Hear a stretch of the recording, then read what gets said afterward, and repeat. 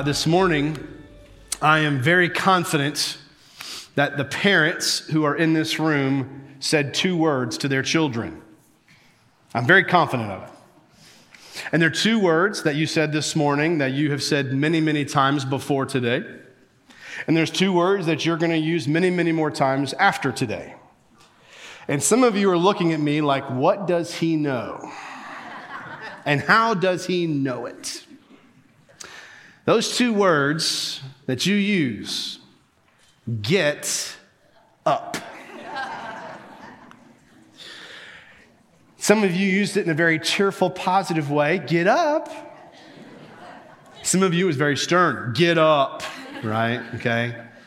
Some of you was just a simple command. Get up, right? Okay. 2 words that you use. And it was met with mumbles. It was met with groans, with whispers, with promises of future obedience. Okay. Just 2 words. Get up. Those 2 words are 2 words that Simon Peter used on 2 different occasions towards 2 different people. And in both situations, those words changed that person's lives, and it changed your life forever. And it's all in Acts chapter 9. Let me show you. Grab your Bible. Turn with me to Acts chapter 9. We're going through the book of Acts together as a faith family. We're seeing how the Holy Spirit was at work in the lives of the early church. We see where Jesus in chapter 1, before he ascended into heaven and sat down at the right hand of God the Father, he gave his apostles the phrase, the Great Commission in Acts 1:8, where he says, "But you will receive power when the Holy Spirit has come upon you. And you will be my witnesses in Jerusalem, Judea, Samaria, and to the ends of the earth."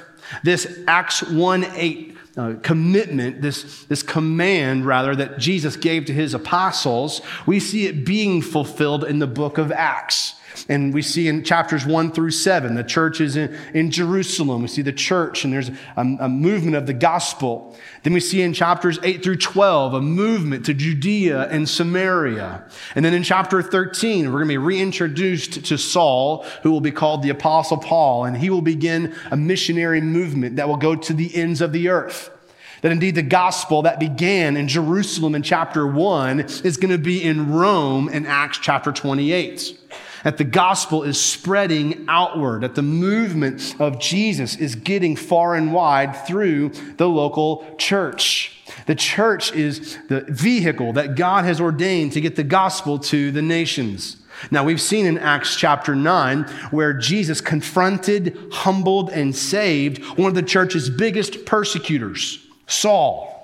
On the Damascus Road, we saw this proud man be humbled to his knees. His heart and his life is changed by Jesus. He is transformed into this powerful preacher of the gospel. Indeed, this terrorist became an evangelist. Last week, we saw where Saul was preaching in Damascus, and the Jews there tried to kill him. He was so persuasive in his preaching that it enraged those who were the gospel's enemies. So in order to save his life, the church, they lowered him in a basket out of a city wall so he could escape to safety in the cover of night. He makes his way to Jerusalem, and when he gets there, the church stiff-arms him because they're hesitant to actually believe that he is now in Christ. But one man named Barnabas puts his arm around him. He introduces Saul to the apostles. Saul begins his ministry of preaching, and he's making an impact in Jerusalem for the sake of the gospel. But then he begins to enrage the Hellenistic Jews there in Jerusalem, and they try to kill him. And so the church transports him to safety. They get him out of Jerusalem, and he ends up in Tarsus, where he will stay until we see here in a few chapters where he'll be met up with future disciples, and the gospel will go forth. In the meantime, as the city of Jerusalem and the regions of Judea and Samaria, as they're being turned upside down by people giving their lives to Jesus, they enter into a time of peace. They enter into a time, a season of grace. And this is where we pick up in Acts chapter 9, beginning with verse 31. And the scripture says this: "So the church throughout all Judea, Galilee, and Samaria had peace. and was strengthened. Living in the fear of the Lord and encouraged by the Holy Spirit, it increased in numbers. As Peter was traveling from place to place, he also came down to the saints who lived in Lydda. There he found a man named Aeneas, who was paralyzed and had been bedridden for 8 years. Peter said to him, "Aeneas, Jesus Christ heals you. Get up and make your bed." And immediately he got up. So all who lived in Lydda and Sharon saw him and turned to the Lord. In Joppa there was a disciple named Tabitha, which is translated Dorcas. She was always doing good works and acts of charity. About that time she became sick and died. After washing her, they placed her in a room upstairs. Since Lydda was near Joppa, the disciples heard that Peter was there and sent 2 men to him who urged him, "Don't delay in coming with us." Peter got up and went with them. When he arrived, they led him to the room upstairs. And all the widows approached him, weeping and showing him the robes and clothes that Dorcas had made while she was with them. Peter sent all out of the room. He knelt down, prayed, and turning toward the body said, "Tabitha, get up." She opened her eyes, saw Peter, and sat up. He gave her his hand and helped her stand up. He called the saints and widows and presented her alive. This became known throughout Joppa, and many believed in the Lord. Peter stayed for some time in Joppa with Simon, a leather tanner. The season that God has given to the church throughout Jerusalem and Galilee and Samaria is one of great peace and joy. They're in a season of health and growth for the church. The church has multiplied by thousands of people multiple times over. And indeed, the gospel is spreading to surrounding areas, many of whom who have fled after the persecution and martyrdom of Stephen. The tsunami of terror under Saul has now stopped. And like the days of Solomon, who had peace on every side from his enemies, the church has now entered into a season of peace. It was a time of joy and thanksgiving where the people were, verse 31, living in the fear of the Lord. They were encouraged by the Holy Spirit. It was a season of harvest as many people are coming into the kingdom and trusting in Christ. It was a sweet season of growth and grace. But this time of peace was not permanent. First, we're going to see when we get to chapter 12 that persecution will come back onto the scene as we see King Herod, who will slaughter and kill James. See, Jesus loves his church. He cares for his church. He protects his church. He provides for his church. His loving gaze is always upon his bride. And yet there are times in which Jesus permits seasons of suffering, difficulty, and hardship for his church. Why does he do that? He'll allow it and ordain it even for the sake of pruning out pretenders, strengthening the remnant, to remind God's people that we're not home yet. God will often ordain difficulty and hardship so that we might loosen our grip on the things of this world. It's a reminder, y'all, we're sojourners. We're not home yet. We are aliens in a foreign land. We are headed towards a kingdom that is about to come. And though no one wants a season of hardship, God will ordain it for our good and for his glory. But for the sake of Acts chapter 9, that's not what's happening. The church is in a season of grace and peace and goodness. Peter and other church leaders are preaching the word and pointing people to Jesus throughout Jerusalem, Judea, and Samaria. And what we see in Acts 9 is Simon Peter is mirroring the life and ministry of Jesus. Simon Peter is traveling, he's preaching, and he's healing just like Jesus did. This morning, I want you to notice in the text the power of Jesus to change people's lives and what it means for us today. The first thing I want you to see is this. I want you to see Jesus' power over disease. Jesus' power over disease. Verse 32 is Luke's reintroduction to Peter. The last time we saw Peter was back in chapter 5. He was being flogged by the Sanhedrin. Now he's traveling from town to town preaching, and he's following the Great Commission command that Jesus gave to his apostles. And he's preaching and he's healing. Peter is doing what he saw Jesus do. Indeed, the disciple has become like his master. That Jesus, the greatest leader who ever lived, has taught and modeled how to do ministry. And the book of Acts is the acts of the Holy Spirit through the acts of the apostles who are mimicking and imitating the acts of Jesus. We'll say it like this. In John 14, Jesus told his disciples, "Truly I tell you, the one who believes in me will also do the works that I do. And he will do even greater works than these." Now, when Jesus said that, he was not minimizing his own works, but rather he was maximizing the extent to which his apostles would be able to carry out farther his work in greater volume and in locations and in the lives of more people. Whereas Jesus was one man in one location performing these incredible works, he's now multiplying it by 12 through these apostles. And for 8 years, Aeneas has been paralyzed.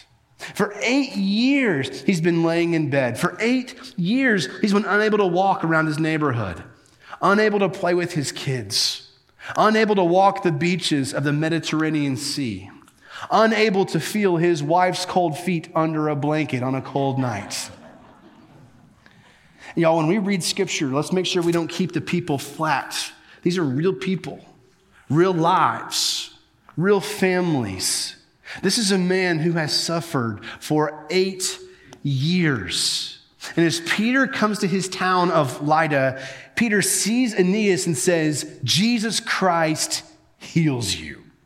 It's amazing here. Peter has seen Jesus heal people just by speaking the word, and now he's doing the exact same thing under the power of the Holy Spirit. He is speaking healing over this man's life. He's also making sure that it's clear that it's Jesus who is the one who's doing the healing. Peter's not taking any credit here. He's giving glory to the only one who has the power and the authority to heal people, and it's Jesus. In this moment in Acts 9, y'all, it mirrors the moment in Luke 5, where Jesus heals the paralytic who is lowered down through a roof on a mat. And Jesus speaks to this man and says, "Get up, take your mat and go home." And immediately the man does it. Well, here Peter looks at Aeneas and says, "Get up." And immediately the blood rushed through the veins in Aeneas' legs. Immediately, he has muscle memory. Immediately, his joints and cartilage are strengthened. Immediately, he jumps to his feet. Aeneas has been healed by Simon Peter. God has taken a blue-collar fisherman from nowhere, Galilee, and now he's using him to heal the cripple. Isn't it amazing how God can use anybody who submits and yields to the power of the Spirit? You don't have to be smart. You don't have to be wealthy. You don't have to be attractive. You don't have to have this big, long education with letters after your name for God to use your life. You say yes to Jesus. You submit to the Holy Spirit, and you watch him move in and through your life. You see, the kingdom of God here is breaking through. The lives of people are being changed by Jesus. This physical healing in Acts 9 is pointing forward to a future day, a day in the kingdom of God in which there is no more sickness, no more disease, no more paralysis, no more epilepsy, no more cancer, no more sinus infections, no more allergies. No need for a children's hospital in the new kingdom, y'all. Here we see a healing that's taking place, and it's pointing forward to an even greater reality that's coming in the new kingdom. When Jesus announced that the kingdom of heaven has come near, he's showing not only in the temporary, but he's showing in the long term what the new kingdom is going to be like. That in the new kingdom, the compassionate king is going to reverse the curse of Genesis 3. That in the new kingdom, this king is going to create a new land and a new world, a new city of a new people who have new bodies, who will rejoice and bask in the king who has made all of this for his glory. But first, people have to hear about Jesus. People have to hear the gospel. You see, the miracle of Aeneas draws a crowd, and Peter, verse 35, preaches the gospel, and many people come to faith in Christ. This, y'all, is the greater miracle. All right, verse 35 is the greater miracle. It's people who are going from death to life. It's people whose lives are being changed through the preaching of Peter. Aeneas' life has been changed, yes, but God was up to something bigger. God was working. That God was trying to use Peter as a means of drawing people to Christ. Temporary physical healing was a glimpse of a new kingdom, but its greater purpose was bringing people into the kingdom through faith in Christ. And I wonder for how long during those 8 years did Aeneas wonder, has God forgotten about me? Does anybody care what I'm going through? How much longer do I have to endure this? Little did he know that God was at work. And as he suffered, and as he went through the pain, as he went through the loneliness, as he went through the hardship, God was still at work, even though he didn't see it. And I look across this room, and there are many of you who are hurting. Many of you who are suffering. And you may be wondering, even to yourself, does God still care about me? Does he not see what I'm going through? How much longer do I have to endure this? May I say to you that God sees and God cares for you. Your King has compassion on you. Your King is praying for you. And your King is at work in ways that you cannot see yet. And so many of you in this room, I know you are hurting. And I want you to know that you are loved by your pastors. And you are loved by your church. And God has not forgotten you. You are his sheep, and he is your shepherd, and he is so tender with you. His eye is always upon you. And though you go through hardship, you are not forgotten by your King. Your shepherd knows the season of darkness and despair, depression and hardship. He knows the stress and the pain you're experiencing in your life, and he will never forget you. And simultaneously, God is able to accomplish verse 35 through you. That indeed, God can use your pain as means of reaching many people for Jesus. In fact, I want to invite you, maybe even now in this moment, would you in your heart, would you pray? God, would you use my pain so that people will come to know Jesus? God, will you use my hardship? I don't know how you're going to do it. And as much as I want to be physically healed, whatever it takes, God, would you bring people to faith in Christ through my suffering? God, would you glorify your Son in my pain? And you watch God move. He is able to answer a prayer that glorifies his Son in a way that maximizes his name. Oh, the people that can come into the kingdom through your hardship. God is able. But can I also remind you this morning, if you are in Christ, your suffering is not permanent. It has a timestamp. There's coming a day in which you will suffer no more. There's a day coming soon in which pain will be forgotten. In the new kingdom, in the new world that Jesus promised is coming for those who hope in him, you will suffer no more. You will find freedom and hope, and you will have no more suffering in this world. But in this season, as you go through hardship, you are loved by your King. He cares for you so tenderly, and he walks with you. And even though you go through this pain, he says, I'm going to be with you every step of the way. Never will I leave you. Never will I forsake you. He is your compassionate shepherd. And yet what's interesting here, the purpose behind Simon Peter healing this man It's not to line his pockets. It's not to get wealthy. As there are people who will lie to you on television and on your radio and on podcasts where if you give money, you can experience healing, and somehow they also get wealthy at the same time. Stay away. Do not go near those who promise to heal you for the sake of personal profit. That's not Simon Peter's objective here, but rather it's verse 35, to glorify God through people coming to faith in Christ. But let's not forget this here. Physical healing is temporary. Don't miss that. Spiritual healing through the gospel is eternal.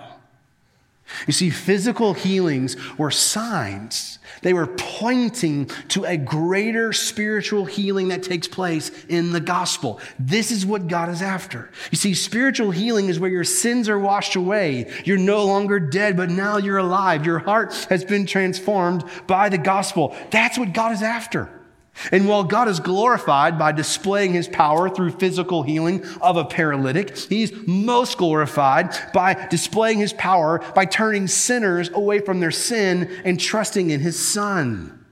What people need more than physical healing is a spiritual transformation of the heart. Now, Kenneth, can God still heal today? Absolutely he can. Can God still perform the miraculous? Absolutely he can. Our church is full of people who can testify to how God has confounded the doctors. He has displayed his power through physical healing. But we all must understand this, that physical healing is temporary. There's an even greater healing that must take place in the gospel. You see, there is a disease that all of us have been infected with. It's called sin. Sin has infected every human being all over the globe. And because of our sin, our rebellion against God, we are accountable and responsible to the perfect just judge. We must give an account before the eyes of him to whom sees all things, including our hearts, our minds, and our lives. But the good news of the gospel is that God has made a way for you to be healed of your sin disease. He's made a way through his Son. Easy there, Bruce. Numbers 21. We see where the people of God, Israel, they've disobeyed the Lord. And so God brings judgment. He sends these fiery serpents who begin to bite the people of Israel, and then when they are bitten, they die. Panic ensues across the nation. The people run to the mediator, Moses. Moses, save us from this. Moses goes to the Lord. The Lord tells him, make a bronze serpent, put it on a pole, and lift it up. And anyone who is bitten by a serpent looks to the bronze serpent is saved, and they will live. So Moses makes the bronze serpent, puts it on a pole, lifts it up, so that when someone is bitten by one of these snakes, they look to the bronze pole, they look to the bronze serpent, and they live. Jesus is pointing to something bigger.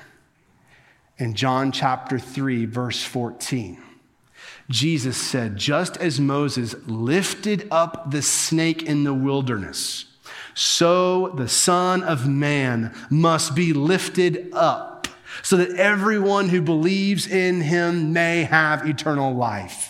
Jesus is the greater bronze serpent that was lifted up onto a cross. So anyone who looks by faith to Jesus, you're no longer under the curse of the serpent's bites. You're no longer under the curse of death. You are now set free from all disease that leads to death, which is sin.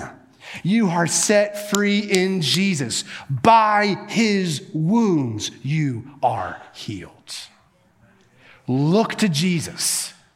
He will heal you of your greatest disease of sin. And through his death on the cross, as one who is lifted up, those who look by faith to him, you're saved. You find life. You find forgiveness. You find freedom. You're given a fresh start. Jesus has power over disease. The second thing I want you to see in the text is that Jesus has power over death. He has power over death. We meet this woman, Tabitha, which is translated Dorcas, a woman who is in Joppa, who got sick and died. The disciples in Joppa are broken over her death. They grieve deeply over their sister. They wash her body, they prepare it for burial, but in the text, they don't bury it. They don't bury her body. She's placed in a room in hopes for a miracle. They hear that Peter is in Lydda, about 10 miles away, and they're holding out hope that Peter would come and raise her from the dead. They send these two guys. They urge him, hey, Peter, come with us. We need you to come. So he makes the 10-mile trip. And just like Elijah and just like Elisha, Peter is used by God to raise the dead. In fact, if you go back to Mark chapter 5, you can see where Jesus raises Jairus' daughter from the dead, and the stories are almost identical to here in Acts chapter 9. As for Dorcas, her death was devastating to the church, especially the widows. Remember, widows in the first century, they were dependent upon family and friends in order to survive. They didn't have social security. They needed friends and family to support them and enable them to live. This is why in Acts 6, there was such an intense fight in the church over caring for the Hellenistic widows. Because if it wasn't for the church, these women would go hungry. But what we see here in the text is we see this woman, Dorcas, Tabitha, a woman who, verse 36, I love this obituary, she was always doing good works and acts of charity. Here is a woman who's making sure the widows in Joppa are cared for, that they're clothed, that they're provided for, they're protected. Her death was costly.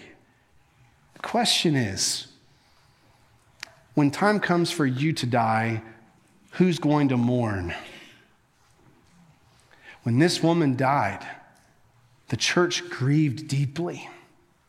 As Peter walks in, these widows in the church are sobbing and they're showing him, look at what she made for us. She took care of us. This is a woman who God used to impact a lot of people for Jesus. And so I plant this before you this morning. Give your best to those who will weep the hardest at your funeral. When you take your last breath, your company might send flowers to the church, and they'll replace you within a month. Give your best to those who will weep the hardest at your funeral.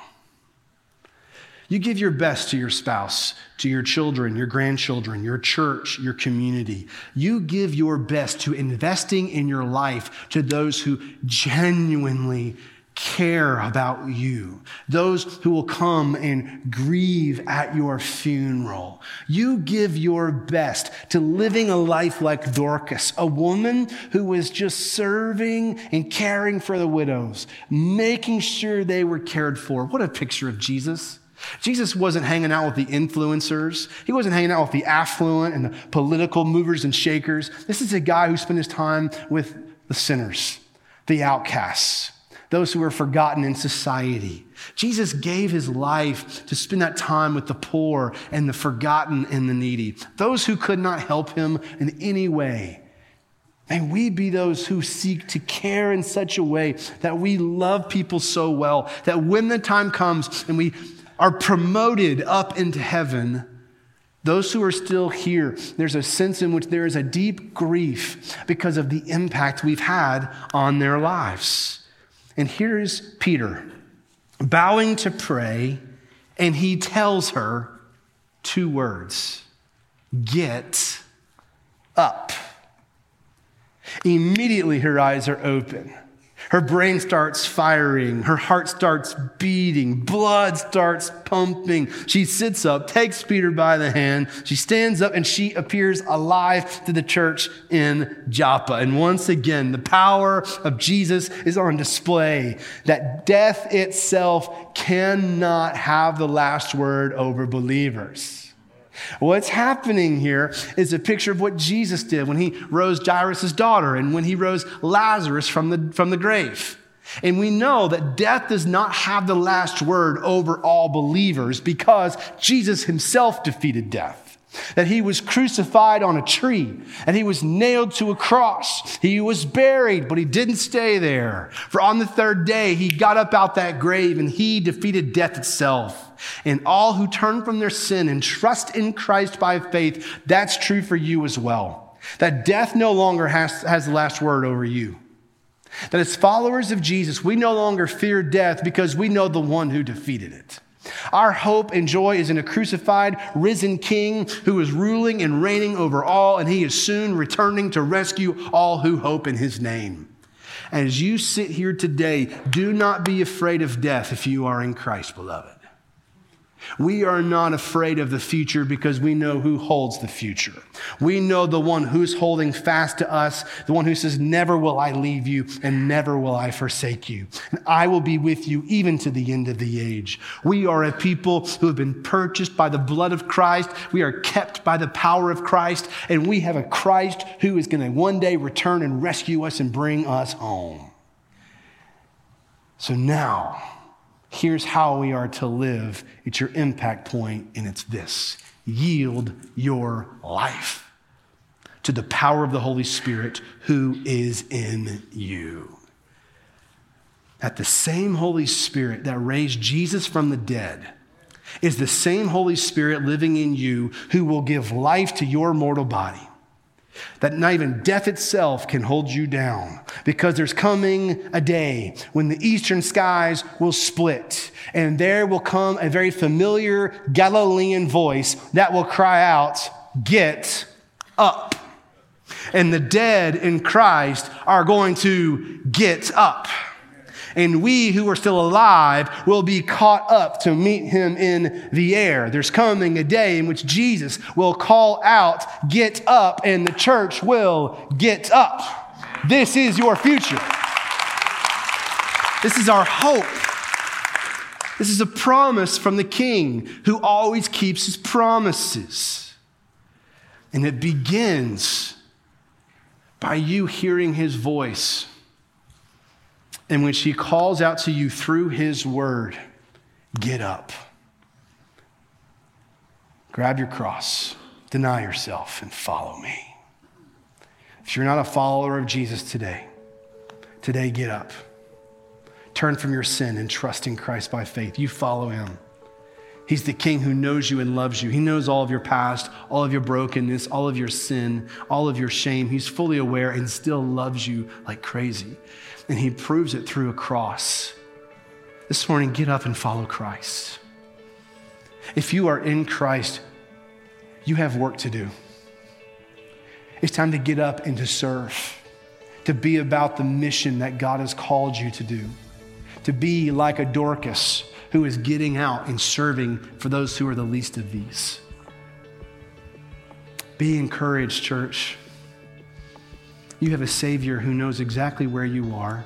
He knows your name and your story, your day of birth and your day of death and everything in between. He ordains every detail of your life. And he's promised you, soon I'm returning. And he's going to say, get up. Our hope is in him.